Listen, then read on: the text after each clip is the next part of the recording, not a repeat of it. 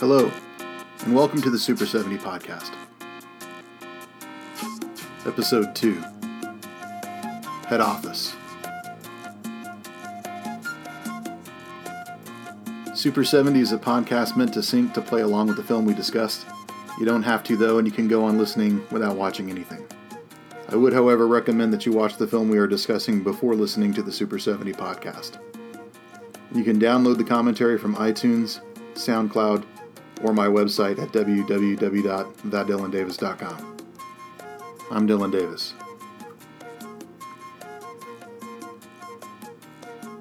I'm going to try to do this extemporaneously as possible, just by going off of notes and walking through the film. We're going to miss a lot. Hopefully I can get to everything. If you're playing the DVD, you can select that play button now.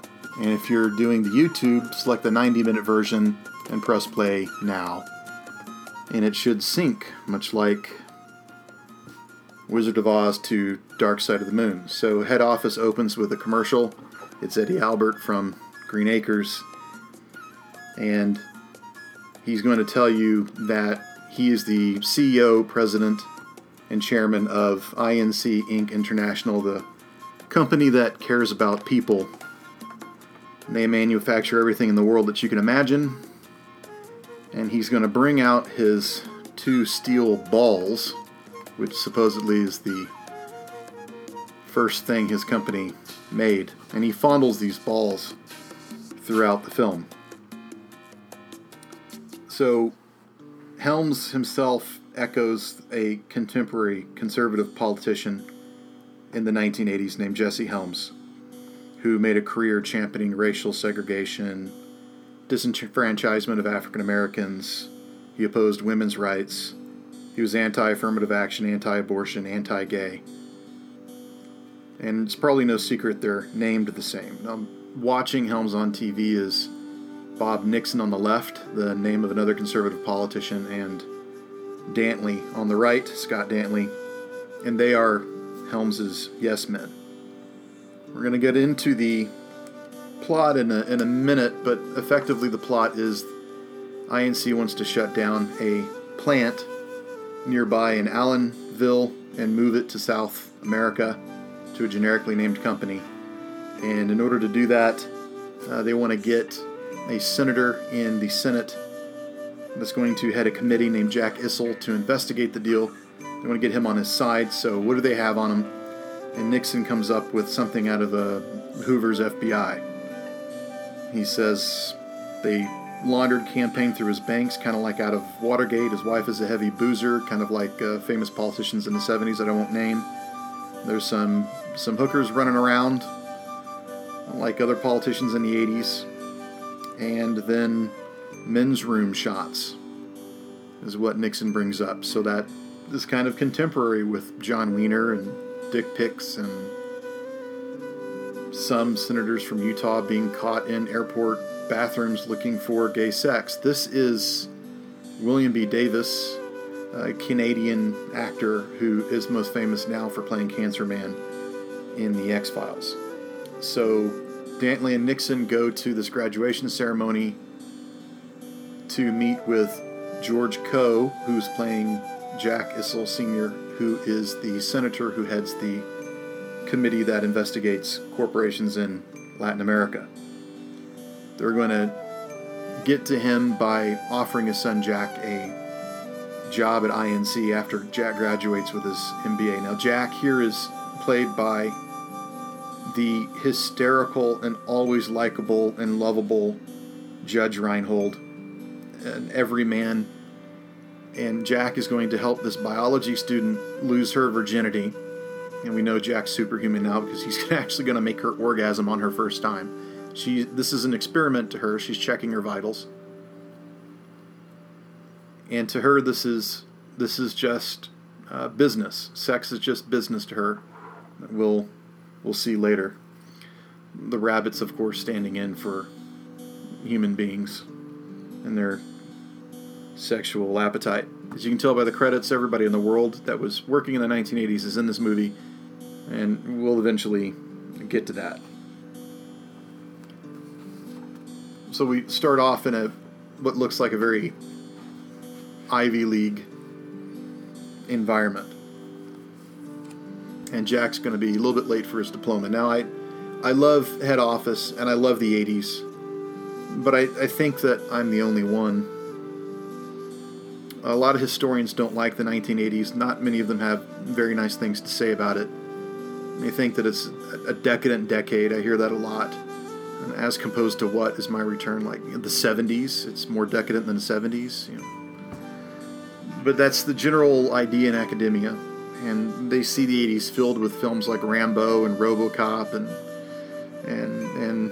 they're not real hip on Reagan America, and they're not real hip on 80s culture. And they think 80s music is a sham. I grew up in the 80s. I had a lot of fun in the 80s. And 80s culture, 80s film, 80s music meant a lot to me when I was growing up, and I don't buy into this idea that culture in 80s America is bankrupt. I think it's very rich. In this film, although it's hostile to corporations in the 80s, here's this handshake here. I guess that's what this sex is. It's a business arrangement. That's what sex is in the 80s, according to Head Office. But I reject this idea that there's nothing valuable in this decade simply because it's a decade that had a conservative Republican president. Head Office, it's kind of like Network or General Hospital or Office Space. It's got a generic name. Office Space is similar subject matter, but it tackles things in a different direction. Ken Finkelman here is his credit. He's the director and writer of Head Office, and he came up with a brilliant script that I think went 90% of the way. And we'll talk about the Deus Ex Machina ending. So the poster for Head Office actually had a huge dollar sign on it that's shaped like a building or a phallic symbol, I guess. And the tagline was, "Join the lunatics that run the world's most irrational multinational." Helms here is flying in to work in the morning as Jack Issel is just getting out of bed, and he gets a book from his dad called How to Win Through Intimidation from his father, and we can conclude that his dad used this book in the climb to the top of the political ladder, and he wants Jack to do the same. And so intimidation, which is completely different than ethics and morality, is how you succeed in business. And the rest of this sequence for the next 20 minutes is Jack's first day of work. And it goes by very fast, and it's very crowded. And I hope I'm going to hit all of the points here.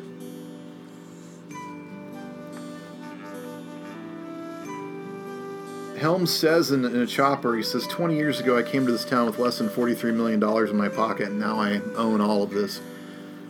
It's almost like he's trying to pass off this, rags to riches story, which is completely bullshit.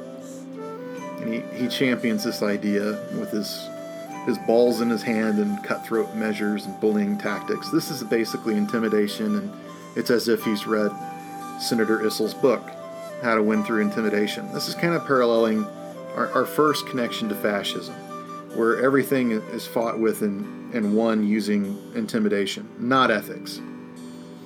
And Helms' morning is completely opposite of Jack, who slaps himself to try to wake himself up. So here comes the plot, which is Frank Stedman, played by Danny DeVito, and Stedman is in charge of killing this Allenville plant that INC wants to move to the Latin American country generically named San Marcos.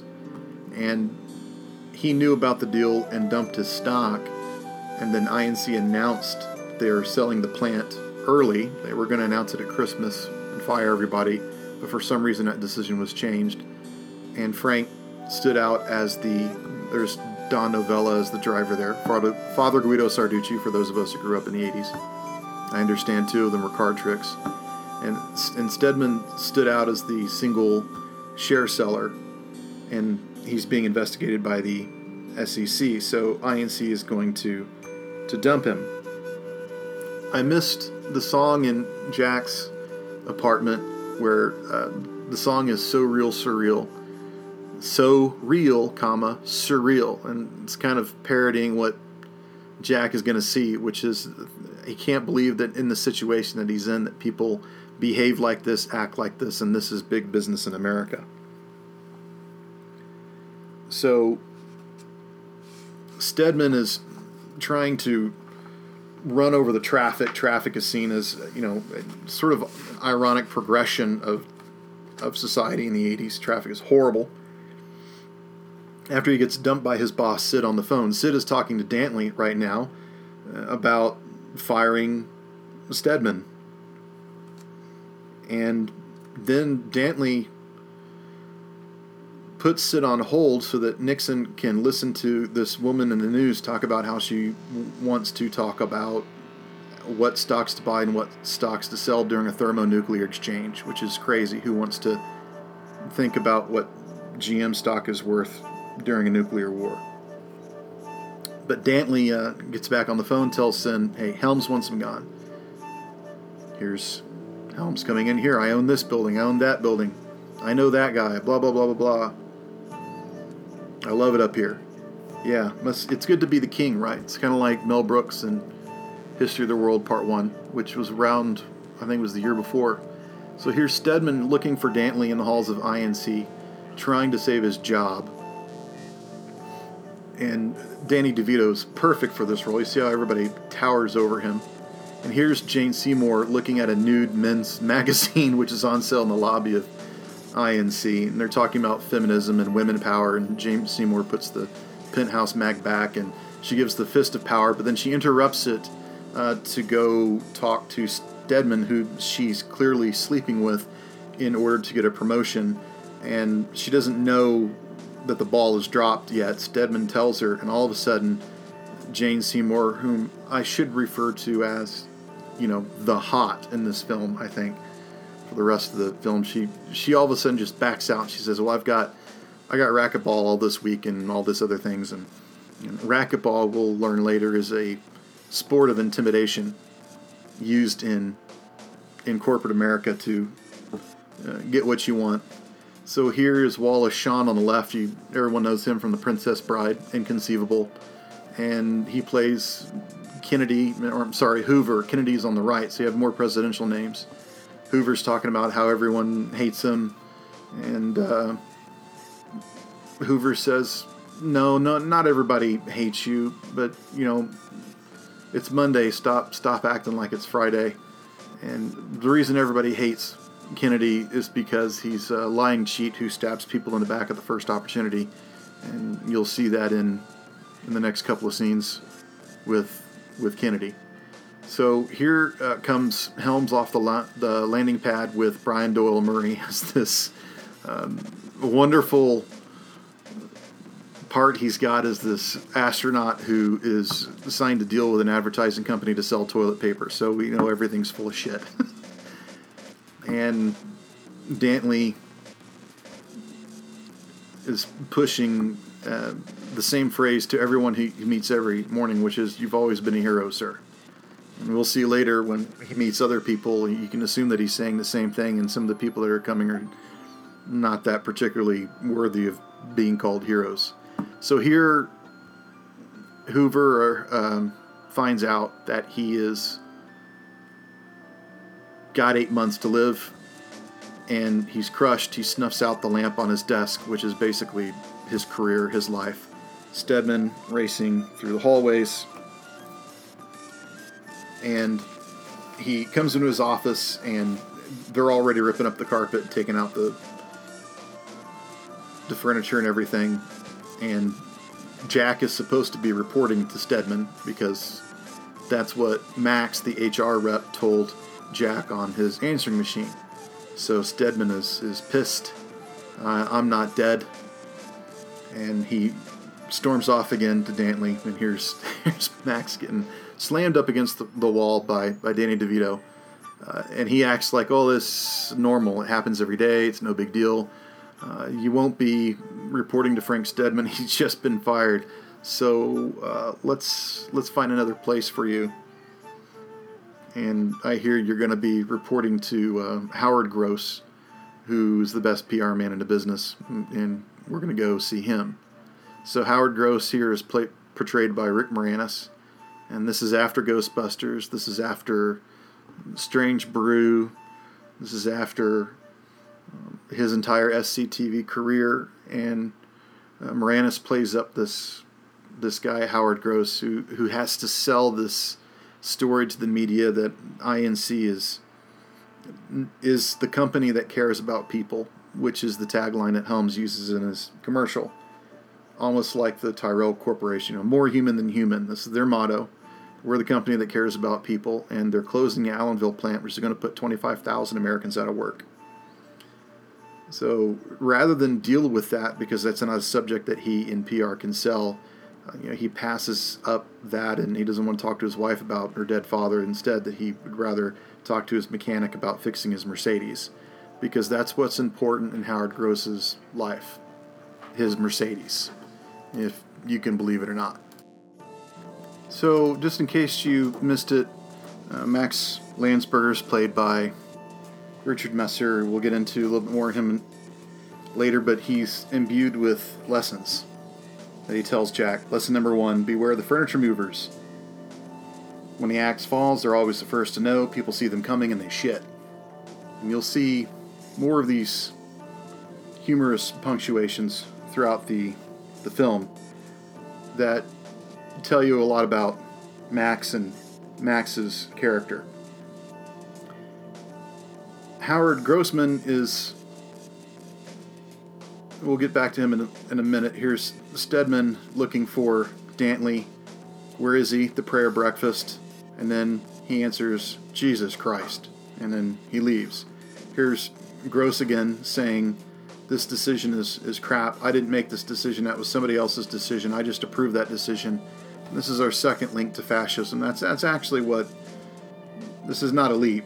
That's what Adolf Eichmann told the jury, or the judges in Jerusalem, when he was tried for the Holocaust. I didn't make that decision. I just approved somebody else's decision. Yes, this is my signature, but it's proving something else. So here's Max and Jack, and telling Jack the next rule, which is never confront anyone and always try to get around anything that you do. And immediately Max practices this rule by going around Nixon, agreeing with everything Nixon says, not having a confrontation, and then moving on. And Nixon, of course, just lies to him. And then here Nixon reinforces his belief that, if everyone were a good Christian, then this company would not only be the biggest, it would also be the best. So we know that the prayer breakfast is designed to intimidate people. And if you're not a white Christian, you really don't belong in the prayer breakfast. And here is Brian Doyle Murray again, talking about what INC is about, what America is about. And it's a very scary list of moral order, vitality, national defense. We don't need homosexuals in our society. And some other scary topics. Foreign imports being one of the evils that America has to fight off. And on the heels of that, Max telling Jack that, the secret to survival is never make a decision. The minute you do, you get screwed. And this is coming up here. Stedman, again, pushing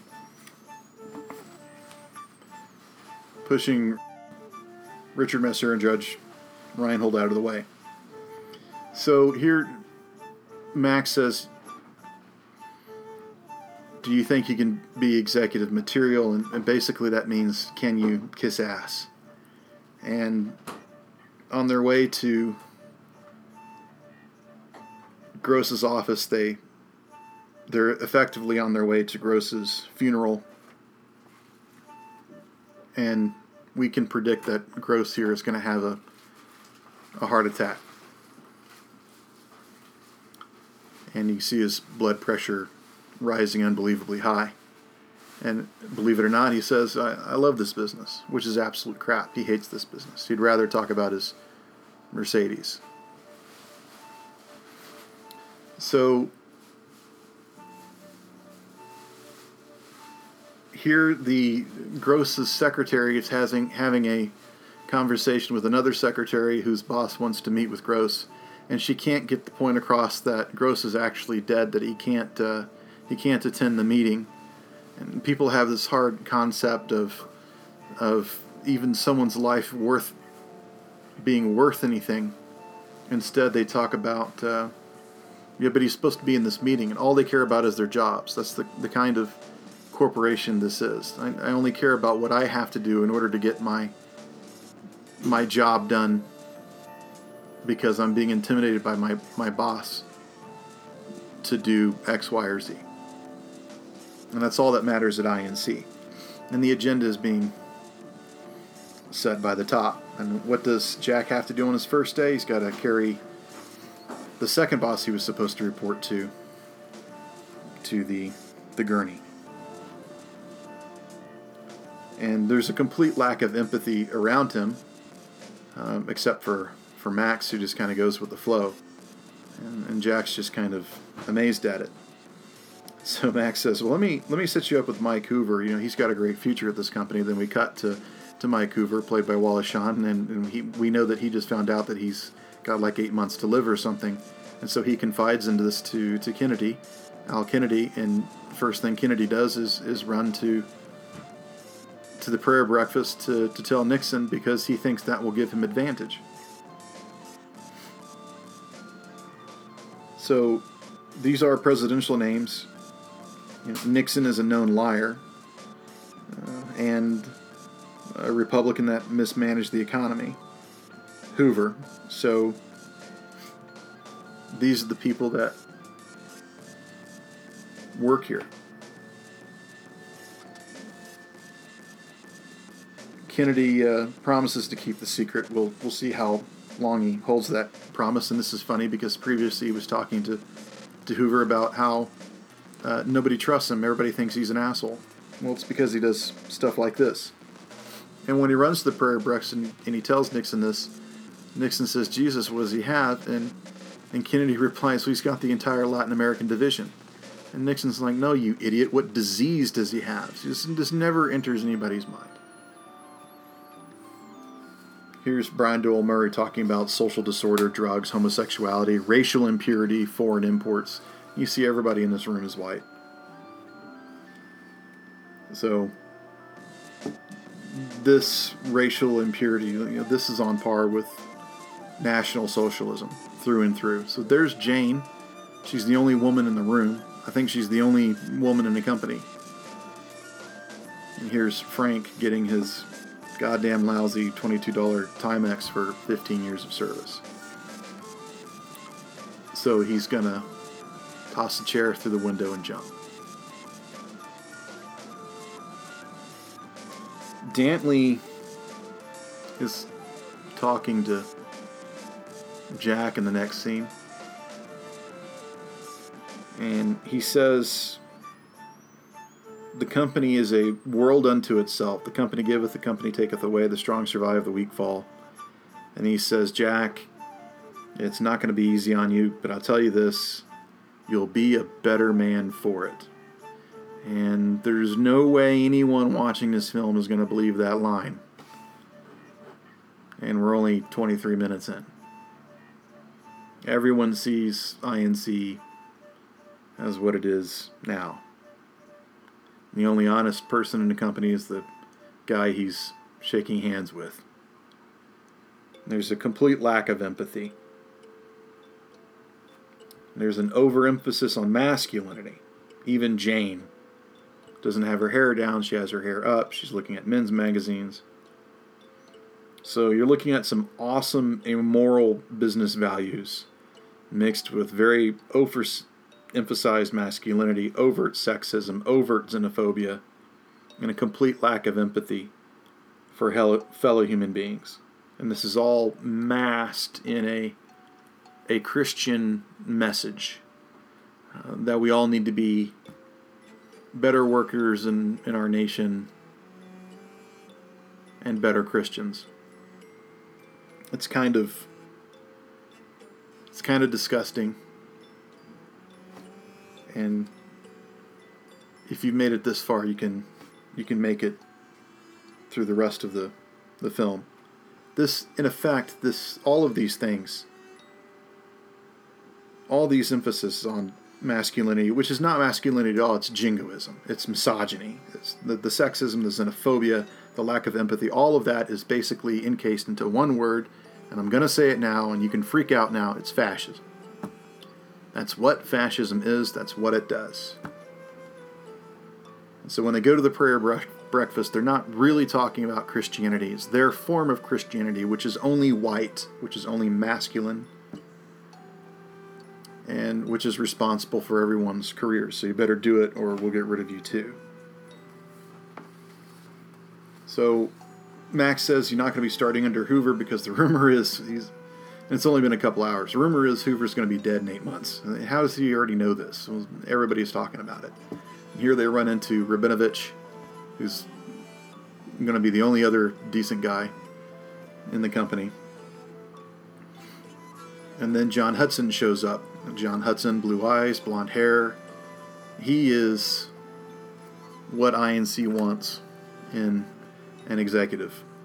But Jack is going to get all the attention because his dad is a senator, and Jack knows this. And here's Max exercising that rule. Don't confront, get out of the way, and avoid confrontation.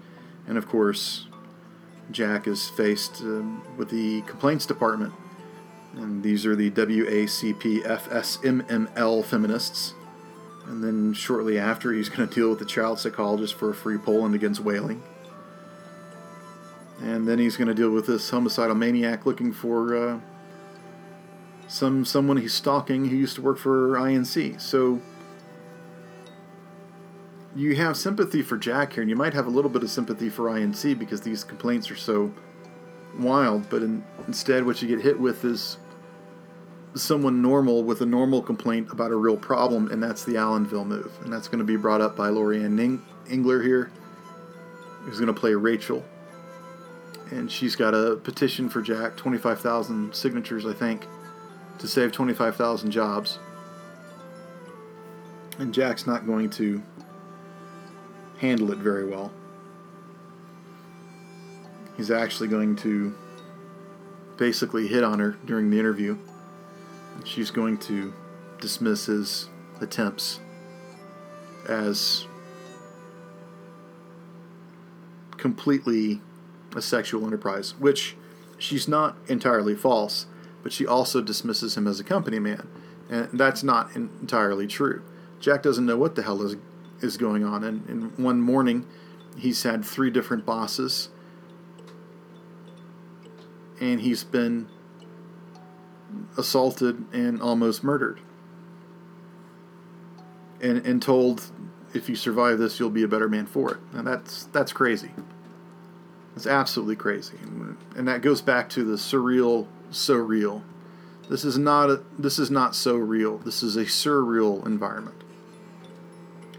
So the Allenville plant issue is a plot device. It's ripped from the headlines of that day, and the most famous town implosions in American history is what happened to Flint, Michigan, when General Motors staged down their production there over a period of decades.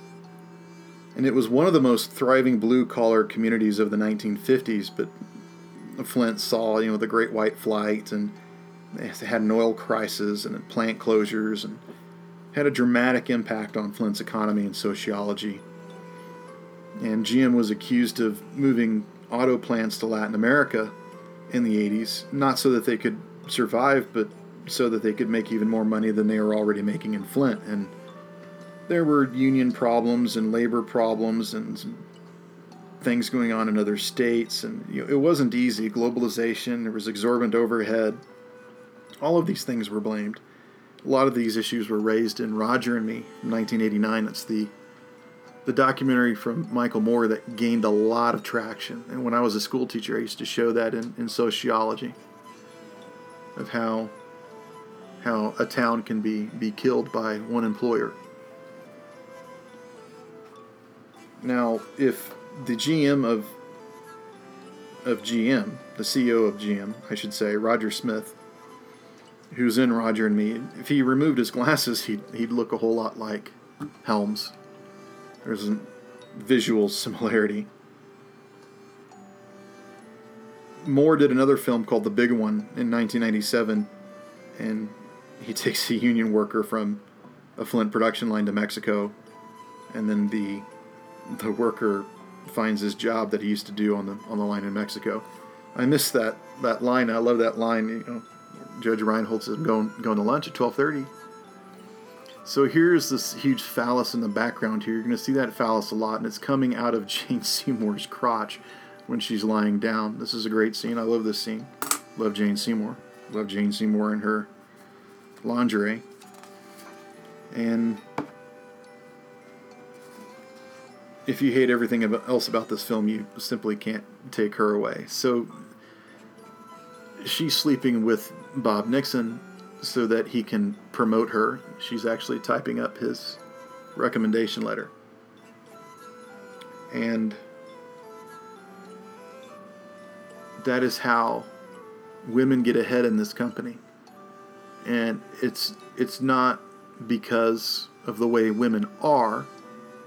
It's because of the way men are. And the women are just using the only tools that men understand in order to get ahead appropriately enough in that shot. So this is the next day, and Helms brings Coach Frank Kipp to speak at the prayer breakfast, and Dantley gives his line, "You've always been a hero, Coach. 2 Super Bowl championships with all white teams is quite a feat."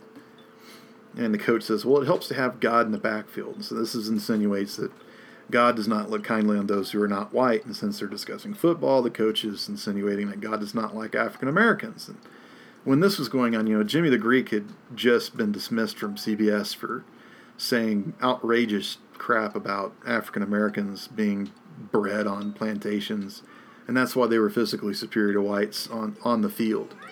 And it's something that was, again, it was a contemporary event that made a whole lot of sense. And then they say, promote Jack, because we're going to make the Allenville move. See Jane Seymour rub the phallus here with her hand, and Jack just nods, and she's really happy because she's got her promotion, head of PR to PR division head, whatever the hell that is. And whatever office she has this phallus in their office to show who's in charge.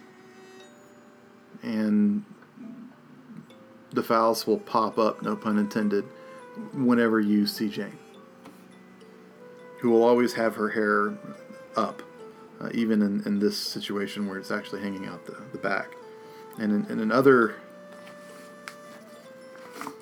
scenes, she looks extremely masculine. Red being the color of power, which is her shirt here.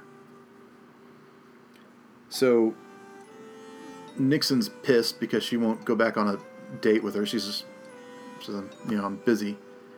And Nixon's so pissed that he leaves.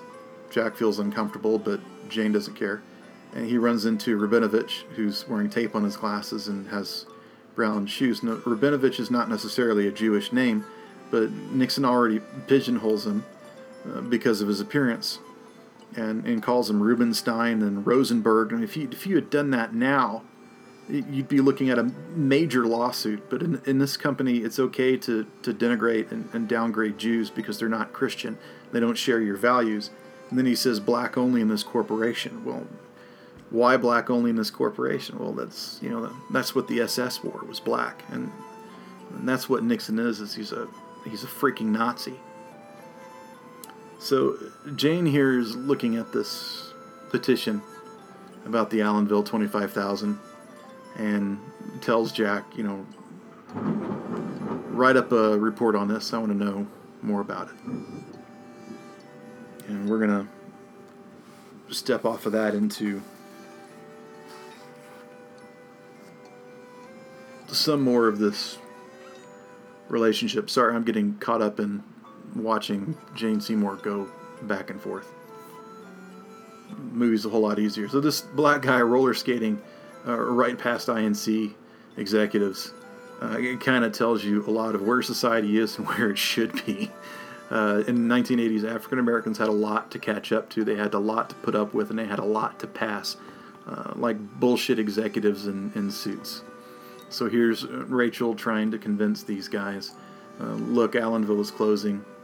And here's Jack eating another phallic symbol, a hot dog. But he's not normal because instead of ketchup on his hot dog, he's got mustard. And Rachel knocks him and it smears into his jacket. So we know that Jack is a little off center. No one here cares about the Allenville 25,000 because they're not in Allenville. And this guy in the background who's panhandling, obviously he's not white, and that's kind of the vision of the movie. That's where in head office, that's where minorities belong. You know, women are relegated to secretaries and assistants in the steno pool and all of those things. So she tells him, I don't like your company, I don't like anything you stand for. And Jack says, well, that's not true. You know, I stand for some things. You know, honor, truth, great sex, and life after death with air conditioning. So it's almost like he would rather go to a comfortable heaven instead of a very hot hell. This is his own non-organized spiritual way to tell Rachel that he's not like his company, and he does have an ethical code, but he can't define it for her. So in historical terms, Jack he's like millions of people living in America, and to be honest, millions of Germans and Italians and others in fascist country who saw about them everyday evil. And even though they personally did nothing directly to equate to the evil they witnessed, they still did nothing themselves to stop it. Now, Rachel here is a revolutionary, and she wants to do something about it. And Jack is like these millions of ordinary people who see things going on, but he feels powerless to stop it. So this is a friendly racquetball game, and it's basically a game to intimidate Judge and the Jew, as I like to call it. Now, he's got the Rabinovich of the Kamikaze bandana on, and Japan at the time, of course, was very racialized. And this is an image from the Second World War that portrayed Japanese pilots as insane, suicidal, and content to die in the service of their emperor. Attire, where that's an image that Americans saw of the Japanese at the time. And who are they playing? Two blonde, blue-eyes guys. So, again, racquetball is a game that is exploded in the 80s, and it's a sport that was hoarded by elitists. And I won't go too much into that because I played racquetball in college. So there's a heavy anti-Japanese sentiment in the 80s. This was due to the failure of the American auto industry to cope with these changing markets or compete with better products. So people talked about Jap crap, and they used that to describe Toyotas and Hondas and Nissans, and those were inferior to Fords and Chevys and Chryslers, and the cars were smaller and they had better gasoline because they had to compete with these larger American cars and get them an edge over the competition. And you can see that in the film, you know, Sal's enormous limousine, for example. So Rabinovich takes on this personality, this Japanese personality, which is the only one that can beat the white Christian businessman at his own game, racquetball. And he shows that he has a greater commitment, a Japanese-like commitment. And we hope that that can crush American corruption and immoral business ethics, but it just can't. Not in this film. And here Jack says, you know, he just wants to do the minimum. He just wants to keep the old man off his back and And Rabinovich actually feels for Jack, and he says, like, well, if you can get away with that, that's great. But you get the feeling that Rabinovich doesn't have that type of opportunity. His dad probably isn't a senator. The job wasn't given to him. He had to fight for his job in an interview to get it. And being a Jew, he's singled out for discrimination and persecution in this company. So he's got to walk carefully. It's amazing that he even showed up to the racquetball game because he stands so much by losing. So here Hudson, who just lost the racquetball game, finds out that Jack's been promoted again. And he's upset and he can't take it out on Jack because he's the new golden boy. So instead he's going to take it out on Rabinovich. And Hudson's showing some sexism here too, some overt sexism. I see how they are smoking in the background. That would be a $5,000 fine today, I'm sure. So there are lots of things in the background that make me laugh. You'd see a decided lack of anything electronic. Jack's going to write an email, and I think it's the only computer. There's 2 computers in the entire building. So INC is a bit of a dinosaur, but it is the 80s. And Hudson's going to screw over Rabinovich here. And then we cut to a strip club, which was perfectly fine in the 80s for businessmen to take off during the day and go and make objects out of women so that they could feel better and then go back to work and be misogynist to their secretaries in the afternoon. Jack shows up here. He says, "What's going on?" And says, "Well, it's not a good story." Basically, Hudson took Rabinovich's business card and he put it in a letter to INC clients in Saudi Arabia, and he told them that INC is not going to participate in the boycott against Israel and the Saudis can go screw themselves. So the Saudis, of course, were upset, so they told INC basically, you need to fire Rabinovich, and INC didn't think twice. Because the issue is about money. It's not about the moral implications of what happens when corporations as large as INC join a boycott against Israel as the only Jewish country on the planet. And not going into those politics, but INC is not going to make any decision which costs them money on the profit line. They would rather pay fines and fire people and send certain numbers of them to jail. That's great. Now, I'll put in a story here because, I better wait. So here, Jack's pissed off Hudson so much that Hudson runs to security and tells him keep an eye on him. So that security is looking at Jack's email.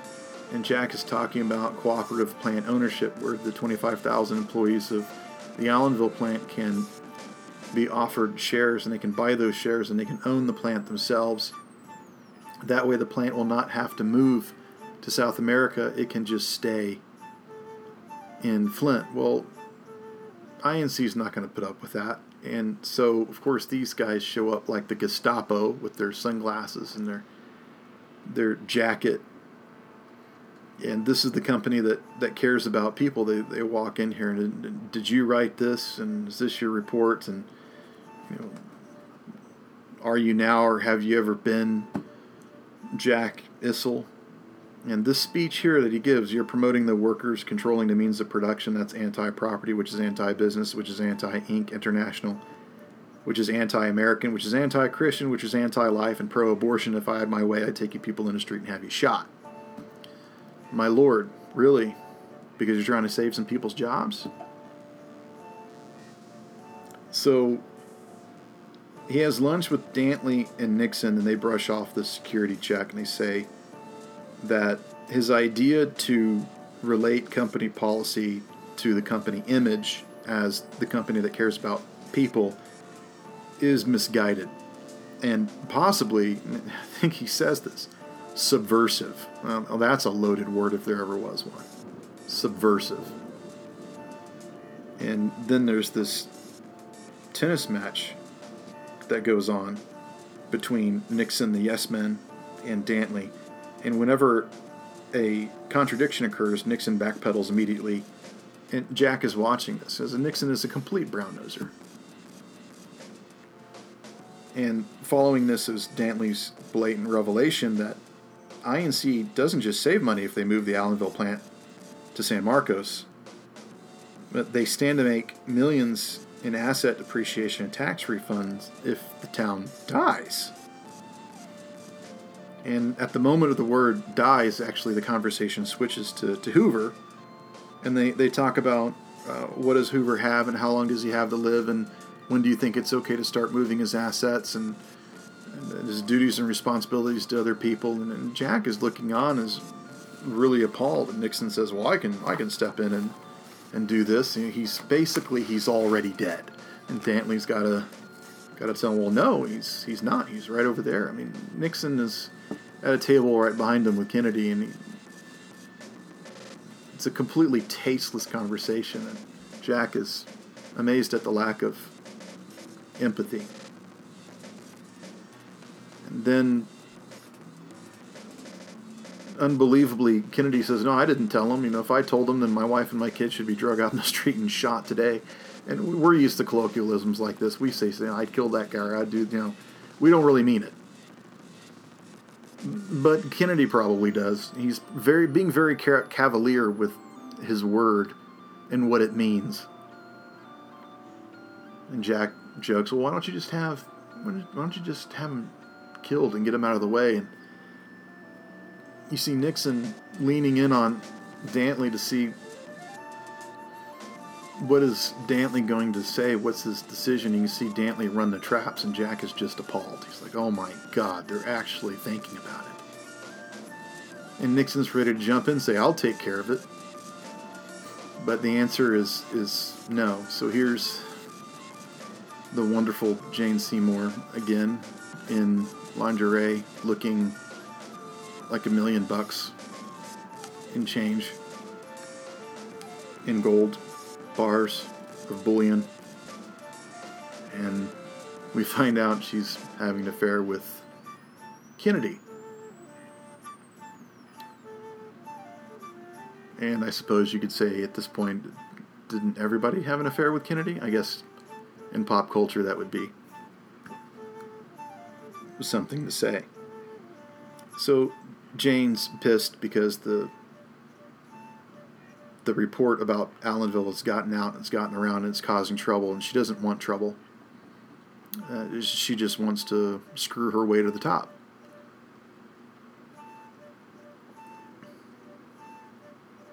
And Jack is trying to steer his way through this controversy. So Jane Seymour gives a wonderful monologue here. And this might be the last time we really see her in force. But she admits that at one time she had a heart, and she admits that she started this way so that they could do great things once they had the chance to get the power to do them. And then you get the power and you find out that you can't do these great things. It's just not possible, because when you have the power, you forget why you wanted all that power to begin with. And this taps into the corruption that consumerism and capitalism, that money brings. This band is General Public. They were around in the 80s and very generically named, like Head Office, like Network, like INC Inc. International. And Max comes in and he says he's listening to Dylan. So he doesn't like all this 80s stuff. Jack finds this humorous. He's still dressed a little bit more conservatively, but the wonderful thing about this scene is how Rachel shows up here with chopsticks in her hair, and her hair is frizzed. She's got these big earrings, and it's great. She looks like she's out of a Buckaroo Banzai scene. She doesn't look like someone who would know Dylan lyrics like Max necessarily, but you have the sense that she would sympathize with the things that Bob Dylan would sing about. So there's a lot to the scene. You could take this further into punk rock, and what does punk rock mean, and who plays punk rock, and who listens to punk rock, and who do they like, and who do they not like, and what was 70s punk rock. And it was largely about starting over and rejecting basic societal norms, but 80 punk rock, when you look at other groups, and not necessarily the ones that were created and controlled for sale by Malcolm McLaren or something, but around that whole scene, Susie and the Banshees and Nina and a lot of the bands that you'll find on the Marie Antoinette soundtrack that Sofia Coppola directed and chose. The 80s punk is not the same as 70s punk, despite its success. It's largely seen as cashing in on the previous, what some people would call true punk bands, the Ramones and the Sex Pistols for sure, but even like hardcore punk bands like Flipper and things. Here's the Phallus again in Jane's apartment, and Jane's going to come over, and it is amazing. She rubs her hand up and down it. This is a PG movie, and Jack's like giving it the thumb, like he's almost like he's comparing like his tiny penis to Jane's enormous phallus. And she's heading up the company almost as fast as he is.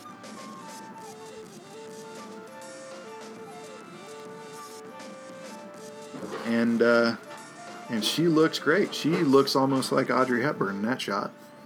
And Jack's amazed by her narcissism. I am perfect. I love this scene. I love this scene with Max saying this Aboriginal tribe is sitting on a lot of oil. They want to buy some of our jet fighters, and they want to roll them down the hill and crash into other jet fighters that are another tribe that we're selling money to. So it's a funny scene. But it underlines that INC is complicit in racial exploitation. They're abusing the lowest rung of the third world in these photographs, and rather than not make the deal, rather than have conversations with these tribes about responsibly using their oil wealth to create social or civil services that would benefit them as a community, maybe INC is just stealing from these tribes because they don't know how the modern world operates, and that's just fine with INC. In fact, INC would probably label any social or civil services as communist. And then, amazingly, things move into Don King, who's the only black guy in his corporation, and he's playing himself. And Don King has had a mixed reputation then, just as he does now. He's fought off several litigation cases from a lot of the boxers he used to promote. I'm not talking about small boxes either, like Muhammad Ali, Larry Holmes, Tim Witherspoon, Mike Tyson, Lennox Lewis. And everyone ignores Don King until he says the word money. And then all of a sudden, let's listen to what the black guy has to say. It's the only reason why they're paying attention to him. I'll get back to Don King, I think, in a minute, but I want to get to this next scene, which is absolutely hysterical. With Helms, INC owns the phone companies, and Helms is going through individual files to see who has and who has not paid their phone bill. And Jack is amazed at this. Like, doesn't he have better things to do? Seriously, this is crazy. And he says, why is he doing this? And Richard Masur has the greatest line in the film. He feels it keeps him in touch with the people. I cannot get through this movie without laughing at that. Sometimes I've had to pause it so I can finish laughing. Helms is the farthest from the people as to be completely unassociated with anything normal Americans do or think on a daily basis. He's so wealthy that it's led him to like a megalomania that's induced him to living a life not just a wealthy American, but more like a fascist dictator. He's an autocrat here, and he decides who lives, who dies, who works, who doesn't, who gets promoted, who gets fired, what African tribes get fighter jets, and ultimately who gets their phone line disconnected. This is crazy. And of course, someone's got to go down and talk about the Allenville deal, so he rolls his balls on the table. And who gets his balls? Who do you think? Drum roll, please. That's right. And they go to Jack and Max. So,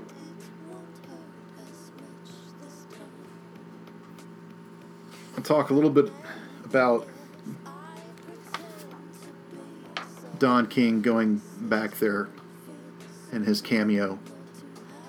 You can see what INC thinks of African Americans. He's the only black person in this meeting. Seemingly, he's the only black person to INC, with the exception of the janitors and the aboriginals that are in Max's poster. So INC's racial theory does not provide room for non-whites or Jews. And we saw Jane in the meeting in a previous scene, but she's not in this scene, so maybe she can get into the prayer breakfast, but she can't get into higher order meetings. So anyway, the entire reason of this scene, or the entire purpose of this scene, is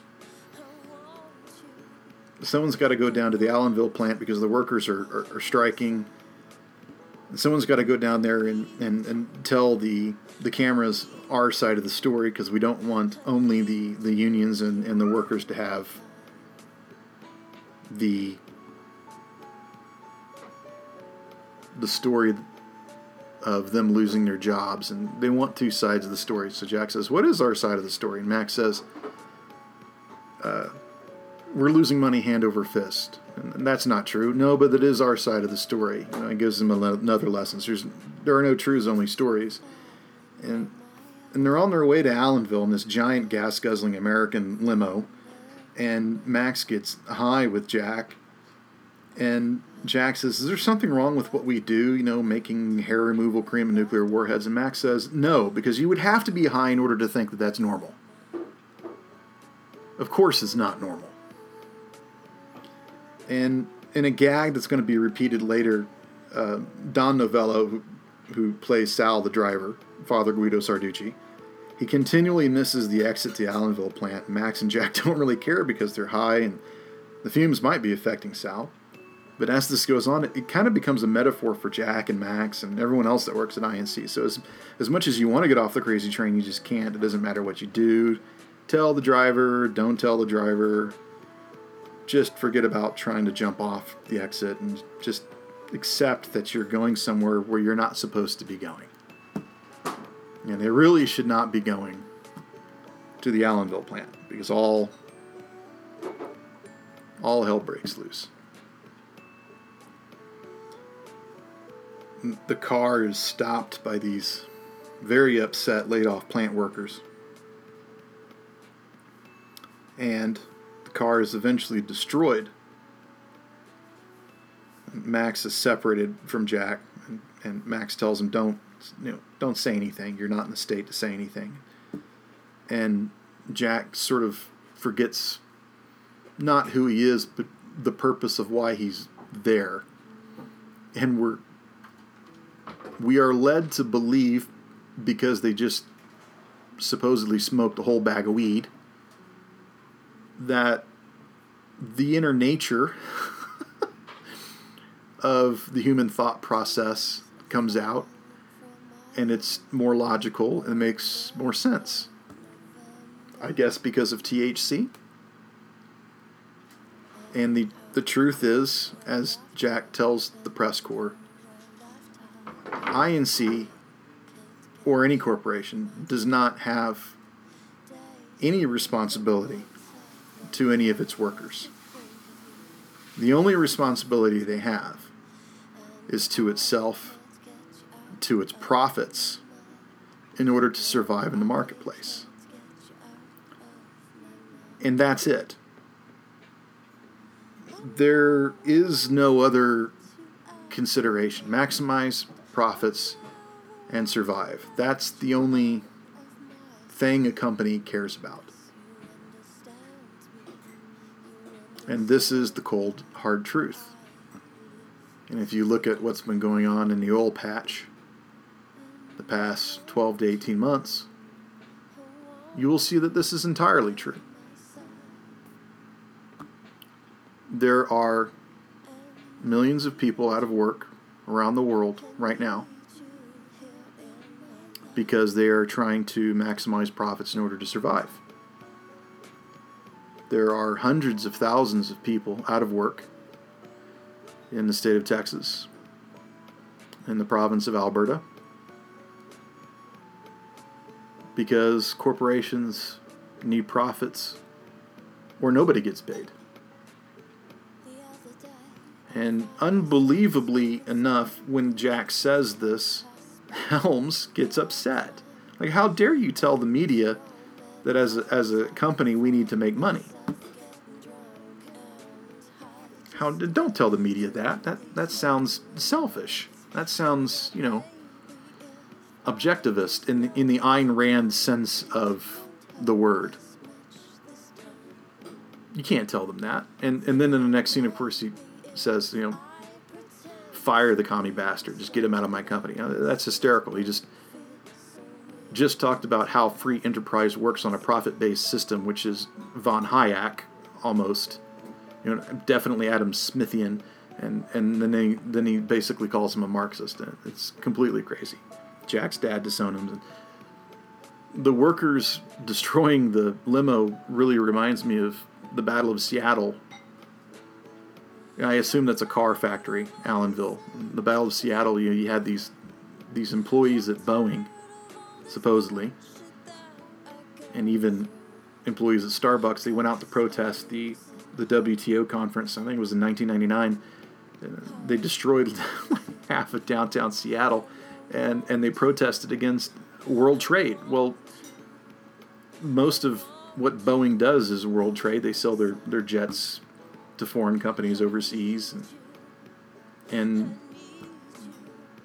you're protesting global trade. And the employees of Starbucks, like, oh my God, if you didn't have global trade, Starbucks wouldn't have their beans.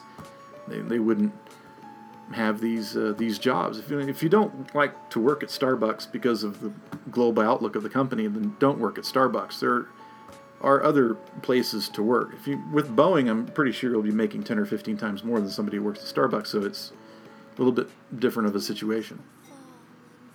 The line workers and counter workers, I'm sure, are paid in vastly different scales. So Allenville itself, of course, Sal's pissed off because his car is his mode of life, and it's just been destroyed. And Sal is not an executive INC. He's just a driver. He's a Latino driver trying to earn a buck, and they just destroyed it.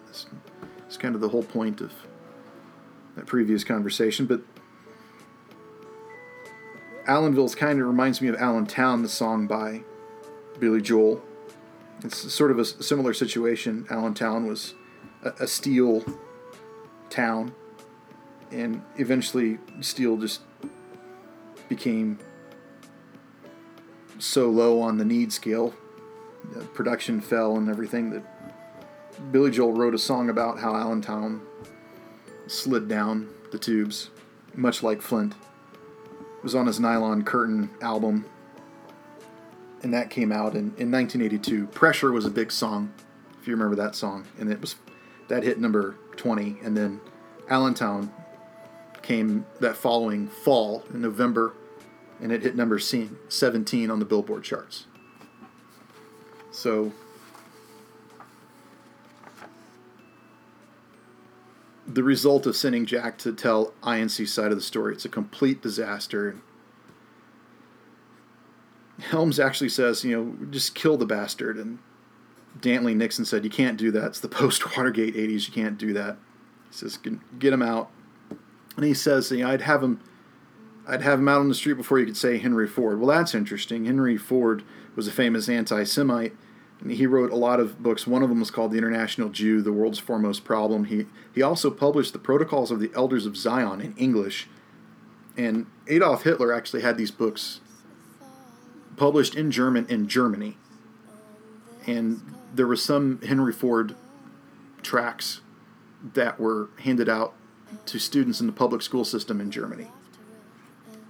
So if Helms is likening himself to Henry Ford,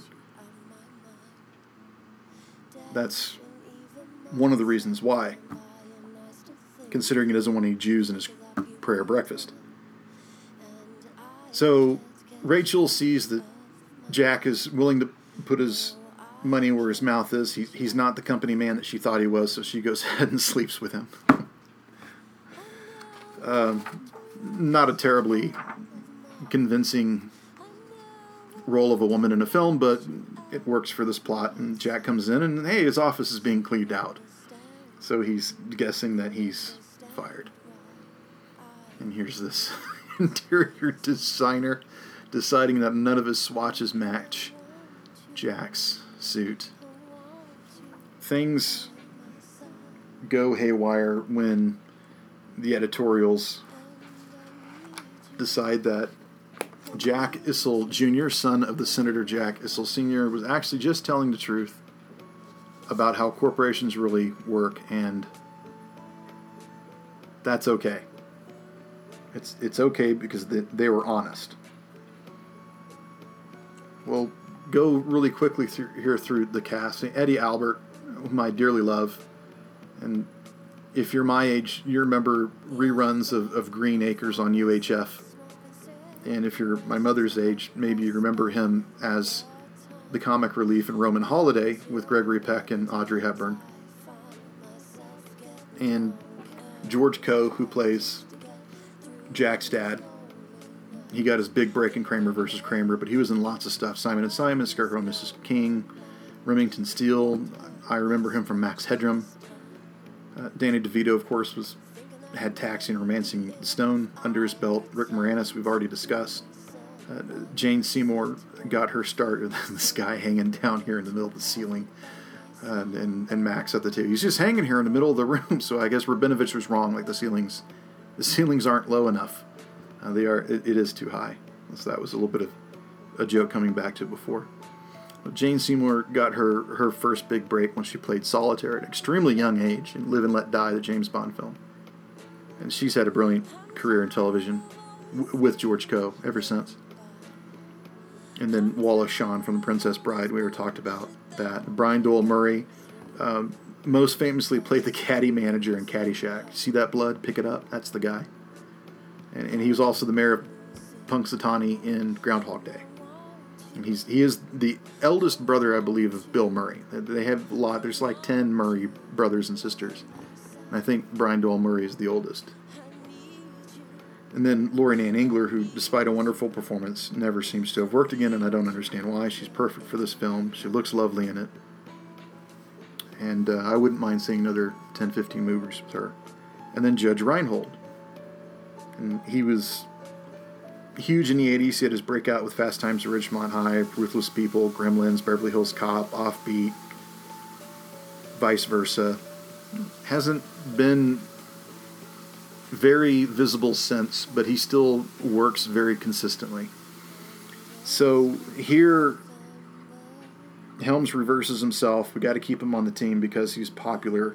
We got to save Jack, and Helms basically reveals the further the plot of the movie. There's a general in San Marcos who won't play ball. He's in charge. We need to remove him and put in another general who will take our money. And we need Jack to help this out. And that means we need Jack's dad to be nice to us when the Senate investigation finds out what we're up to. This is a realignment of American interests abroad. That's how Helms says it. So on the way to the prayer breakfast, and I'll get to that actually, this guy, he looks very Japanese. He's actually speaking German. He's not just speaking German. This is actually an audio file or an audio reel of Adolf Hitler. This is Hitler's voice speaking. They've played over the movie. Nobody understands what this guy is saying. Look how intent they are when they're looking at him as if they're picking up every word, and it's very, very important what he's saying. And Max says, well, I don't listen to these guys anyway. No kidding. And then here comes this unbelievable Mussolini roll of the arms as if he's Benito on the balcony in 1935 or whatever, and everybody claps after his speech about genocide or whatever the hell it is that he was saying.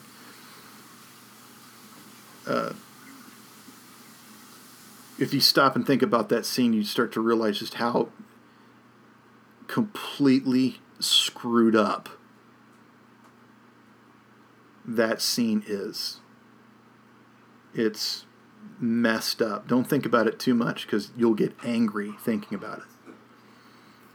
So, going back to the plan, or to the walk to the prayer breakfast, or Jack says, oh my God, this place is absolutely bananas. And Max says, hey, you're going up. Everything's fine. But you see, Max has kind of hit a wall. Things are so loony now that not even Max is responding. But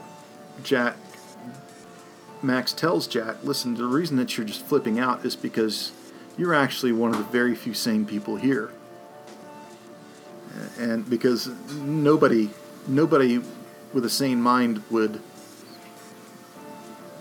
work at INC and do the things that we're doing. That's why Jack is having a hard time dealing with it. Because he has a sane mind. So,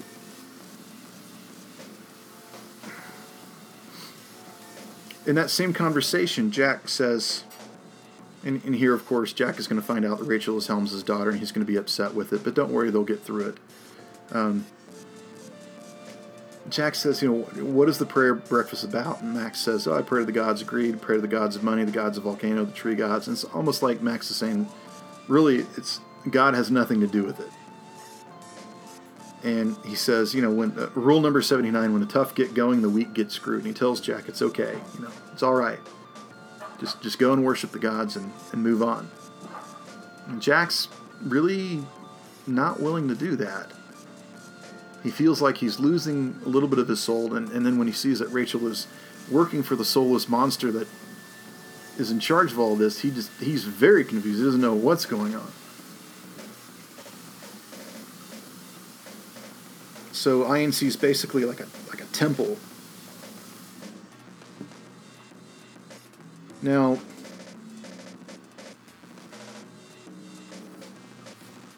he goes to Helms' house and spills his coffee, and he sees Rachel, and he destroys the Stradivarius violin worth millions of dollars, and he only finds out, of course, that, like everything else about INC, it's a fake. The violin is a plastic, cheap imitation that's built to mimic the sound of a Stradivarius for $49.99. So we're left the impression that everything is not what it is. Rachel is not a working class girl. Jack has retained his job at the expense of morality. And INC's products that are meant to serve mankind are actually cheap imitations built to fool people.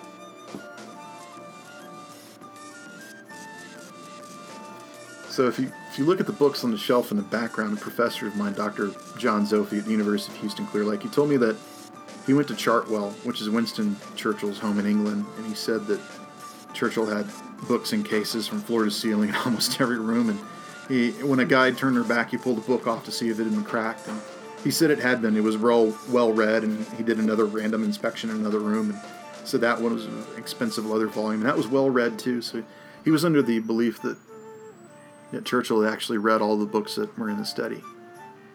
And I always wonder when I see things like that in this film, did Helms actually read those books? Is Helms a reader? What's on that bookshelf? Henry Ford? Possibly. Why is he in the bathrobe? I can't figure that out. So,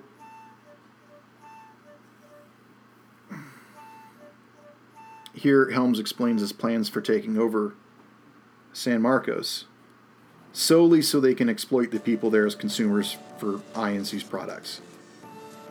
So not only is INC going to move the Allenville plant there, but there's a franchise chicken chain that's going to come up in a little bit we're going to learn about. And we're guessing that Helms is also going to teach the entire nation of San Marcos how to play the violin, I'm guessing. And effectively, this means that you're replacing one general with another simply because one general has vision, as Helms explains it, and the other one doesn't. But you get the implication that the only reason why one general doesn't have vision is because he wouldn't take INC's money. So this is kind of timely using a Latin American country, because at the time Head Office was released, the Reagan administration was knee-deep in this catastrophe in Nicaragua. You know, there was an extreme left-wing group called the Sandinistas in the 1970s who overthrew this very corrupt regime in 1979, and they continued this horrible reign of terror in the 1980s. But they also brought this sweeping agrarian and property reform, which was the largest redistribution of wealth in Nicaraguan history. This was followed by like literacy campaigns, healthcare campaigns, education initiatives, and a lot of people like that, not the fact that they were basically assassins and murderers. So along the border with Honduras, there were counter-revolutionary groups that were coalescing together, and these were effectively called the Contras. And when Reagan became president, he canceled aid to the Sandinistas, and later the same year he authorized the CIA to give aid to the Contras. And soon the Contras were assassinating Sandinista officials. They were planting mines in the country's harbor, and they were blocking foreign aid, and it was becoming more and more expensive. And Congress stepped in and said, "No, you can't give aid to the Contras. We won't allow it." And this became a very expensive covert war. George Cryle, in his book Charlie Wilson's War, talks about how, in comparison to the Afghani war, it was unbelievably expensive and unbelievably expensive in the terms of resources, the number of agents that were involved in it, and the number of the amount of activity that was involved in the Nicaraguan effort paled. The Afghani effort paled in comparison to it. And there was a scandal that broke out later where it was proven that Reagan appointees violated U.S. laws to sell arms to Iran, with the byproduct of Iran would free these American hostages that were being held in Beirut by Hamas. And the money from that exchange was funneled to Nicaragua, to the Contras. This is after Congress banned it. So and Colonel Oliver North, who hadn't worn a uniform in years, he was involved in all of this. And it became a huge deal. So this is kind of timely, this intrusion into Latin American society, Latin American government, interfering in another nation's politics is timely for this. So here's the runway, and these models are coming out with machine guns and sniper rifles and SPAS 12 tactical assault rifles with foldable stocks, 12-inch coin silencers, and they look like Lou Ferrigno, and to choose someone of the time. And Helms tells Jack to take this suitcase to this Latin American general, and we're gonna make a deal with him. And Jack finds out effectively that it's a coup, and he takes Rachel with him. The consulate for San Marcos is actually in the INC building. Don't tell me that's not a conflict of interest. And then there's this amazing scene here with Dantley and Helms and Jack, and it's getting quite disgusting. Dantley says, well, if only the government had the guns to stop the rebels, because that stops every military conflict. Just add guns to it. The killing will stop if they just had the guns, please. And they call the rebels Marxists, which might be true, but they're not the murderers that INC is painting them to be. And Helms and Dantley burst out with this ultra-patriotic nonsense statement. They say that San Marcos is denying INC's Mr. Chicken fast food chain entering into their country, and Dantley says, I sure as hell don't want some made in Moscow Mr. Cabbage roll shoved down my throat against my will. But this is crazy. This goes back to, patriotism becoming the refuge of cowards. That's relived here. And there's ultra-nationalism going on here. And fascism rears its head. And Dantley might as well be saying, Ein Volk, ein Reich, ein Führer. Jack's got to put up with all of this. And INC saying, the Mr. Chicken franchise is a direct attack on American national security. Totalitarianism, no. Totalitarianism, see. That's crazy. What do you mean? It's good to be a dictator, but it's not good to be a dictator. So here Jack finds it's a straight cash payoff, just like how he described him getting into INC with his dad earlier. And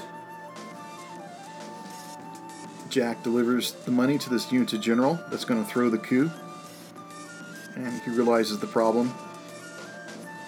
And he tries to get out of there as fast as he can.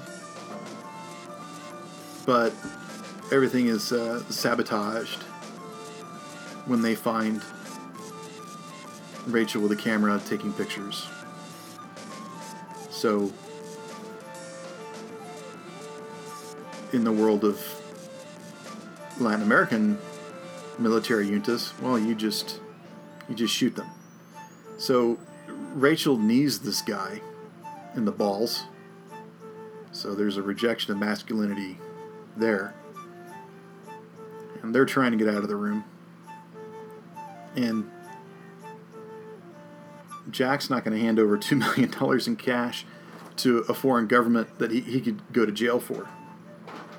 So he keeps the briefcase when he figures out that he's looking at 30 years if he's caught doing this. And this general behind Helms here, doesn't he look like Tony Montana?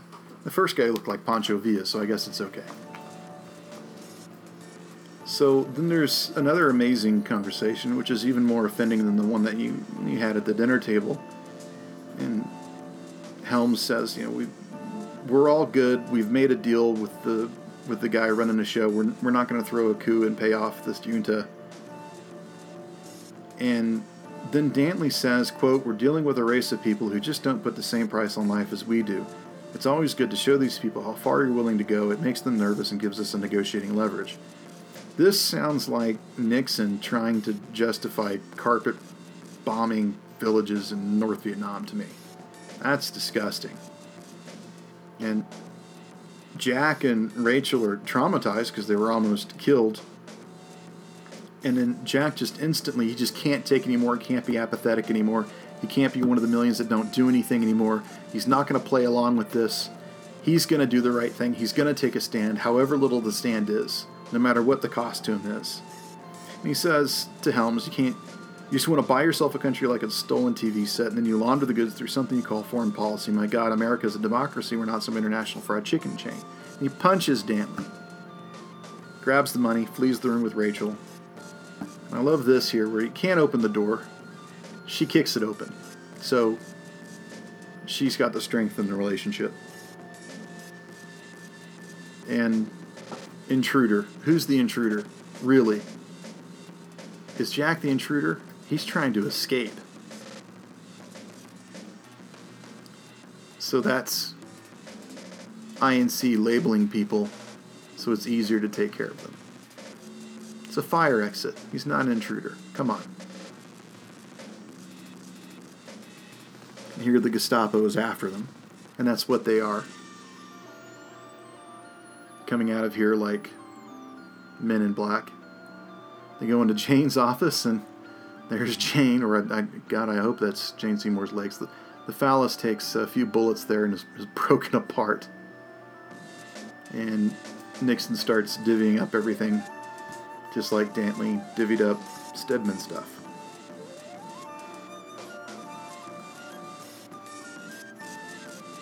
So, on the run here, Max, who's clearly lost his mind, helps out Jack very little. We'll get to that, but first, Lori Nan Engler throws away Judge Reinhold's gun because violence escalates and escalates and escalates. Just like, if the government had the guns, the killing will stop. And then there's this inadvertent upskirt here, which you tend to notice when you're 11, 12 years old. She runs out. Jack follows because who knows the way out of the situation? Not the man. Man has no clue. The woman knows the way out of the situation. And here's some major symbolism for you. They go into this storage area, which for some strange reason is high in the building, but we'll just get past that plot device. And these are INC's ball bearings being stored for some reason in this building. Jack uses this water hose, which is what the racists were using against the African Americans in the 1960s in order to control them. And he's using it on the Gestapo. There's a little bit of symbolism there. He's driving this forklift, a Japanese forklift, fleeing the Gestapo, using the ball bearings. They slip on the ball bearings. They can't get traction. And then he drives the forklift to the window. He and Rachel jump off, and the forklift absolutely crushes the limo, which seems like a funny gag. But now, of course, we see the Japanese forklift crushing the American car. That's symbolism for you, right there. Max helping Jack out the little that he can. He's not going to join the revolution, but he's not going to stand in the way, of course. Gets rid of the dogs. A little bit of diversion.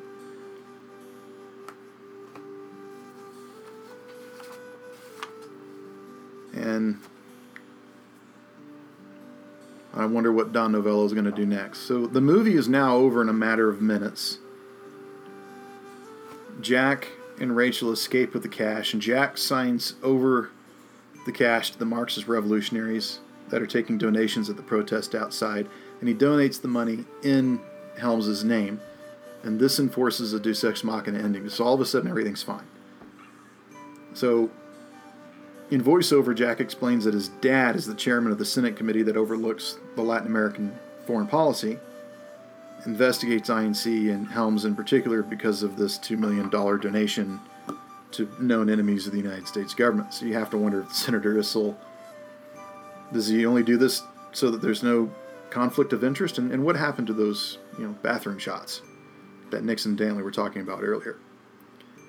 He even asks, are you now or have you ever been a member of the Communist Party? And Helms says, I'm a Christian, I'm a businessman, and I refuse to recognize this illegal committee, which is what the Hollywood 10 told HUAC in the 50s. Helms refuses to cooperate. He finds himself in contempt of Congress. Rachel gets his shares.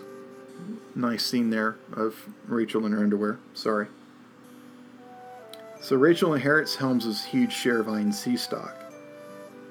And in effect, she becomes the leading shareholder and the decision maker of the company. So we are guessing that she uses that power and control to put Jack in charge of the company as chairman or CEO or president or whatever the hell it is.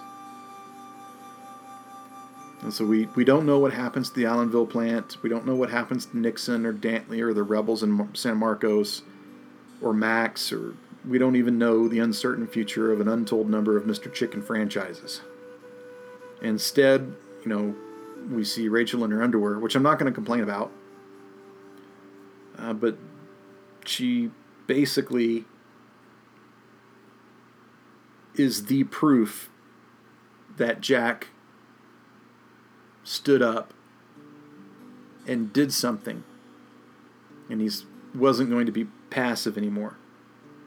So Jack is a man again because he stood up to jingoism. And his reward for doing this is successful sex with Rachel. So Jack's looking down on this helicopter on his way to INC, and he's not looking down on an American city. He's looking down on Toronto, Ontario, Canada, which is where this film was shot. And I can only assume that this was done because it was cheaper for TriStar to outsource this film and move the production to a foreign country because the cost of labor was cheaper in Canada. So we're in the credits now. So from beginning to end, head office emphasizes fascism in 1980s business culture, the ultra-nationalism that's in the movie. It's promoting, what is American and what is un-American. There's jingoism that's apparent in this company that has given no power to any female executive not willing to have sex with her superiors.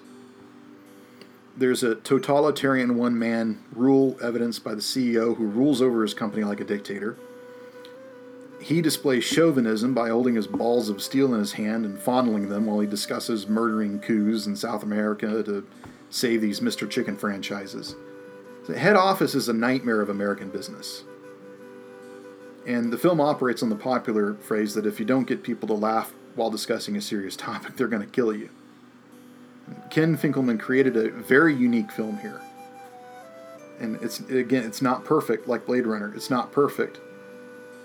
But it's a damn good attempt that displays 1980s business culture as a toxic fascist environment that was racist and that was anti-Semitic, and it had no moral qualms about sending thousands of hardworking Americans out of work just so the company could throw a coup and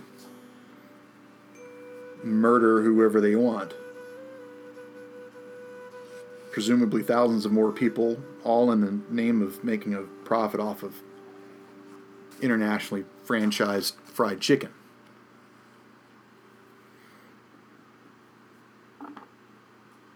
Jack is the almost everyman. He's the recipient of favors due to this corrupt system of patriarchy. But he had a latent hatred of everything that his father stood for, however deep down it seemed to be. It reared his head and saved the day, and it became clear that he could not stand aside and let this go on. He could not let INC destroy lives for profit and murder at will. So Jack fought the Holocaust that supposedly would have happened in the fictional country of San Marcos. He fought fascism, and he won. And he proved that you didn't have to be an ultranationalist, sexist, racist in order to score with the boss's daughter.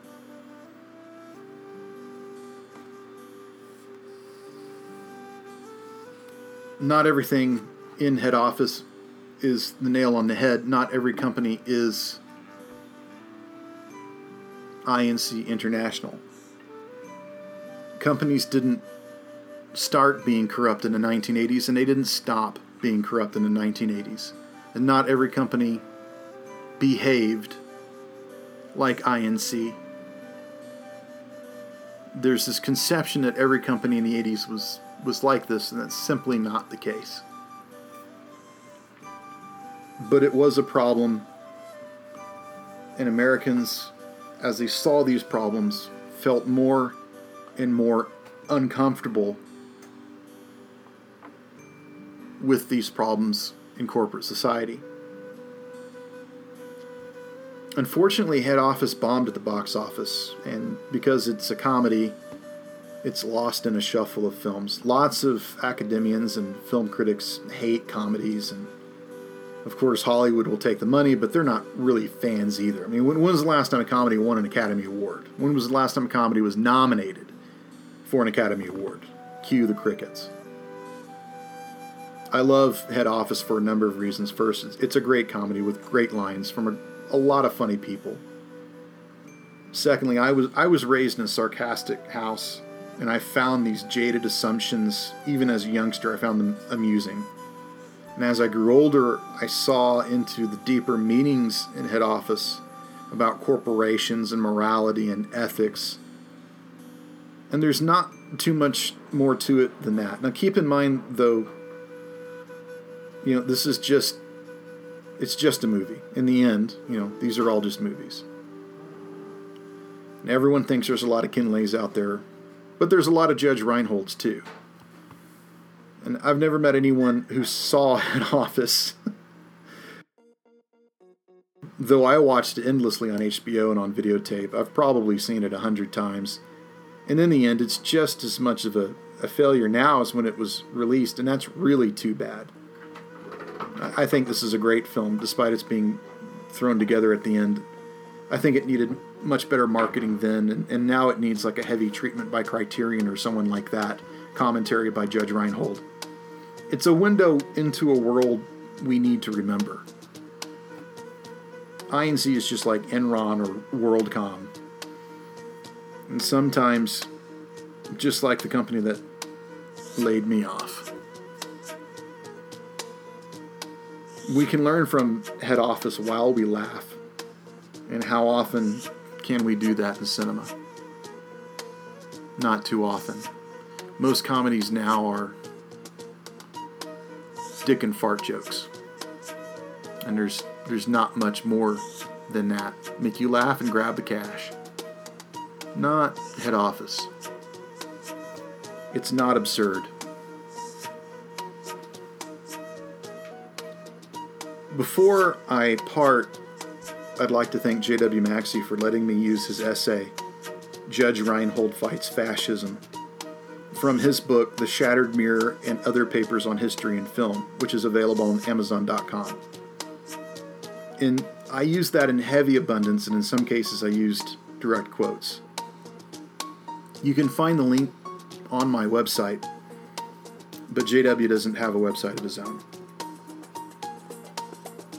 Thanks for hanging out with me the last 90 minutes. I hope you found this interesting. Whether you watched Head Office with the commentary or just listened in your car or drinking on your back porch. Hopefully the latter. The Super 70 podcast is brought to you by Dylan Davis. That's me. You can find me, my podcast, my books, and my blogs at www.thatdylandavis.com. And you can leave a comment under the Super 70 podcast tab. If you're offended by the interpretation of this film, please let me know by sending me an email at thatdylandavis@gmail.com. If you like the podcast, please express this on iTunes by leaving a rating and a review, or on my SoundCloud. You can also find me on Twitter at thatdylandavis, and find my books on my website or Amazon.com. All music on this podcast was written and recorded by Rosalind McPhail. You can reach her at www.rosalindmcphail.com. That's ROZALINDMACPHAIL. Check out her SoundCloud and her other projects. This is Dylan Davis, and we'll be meeting next time with Cindy, the perfect female type, 18 to 25. She's here to sell for you.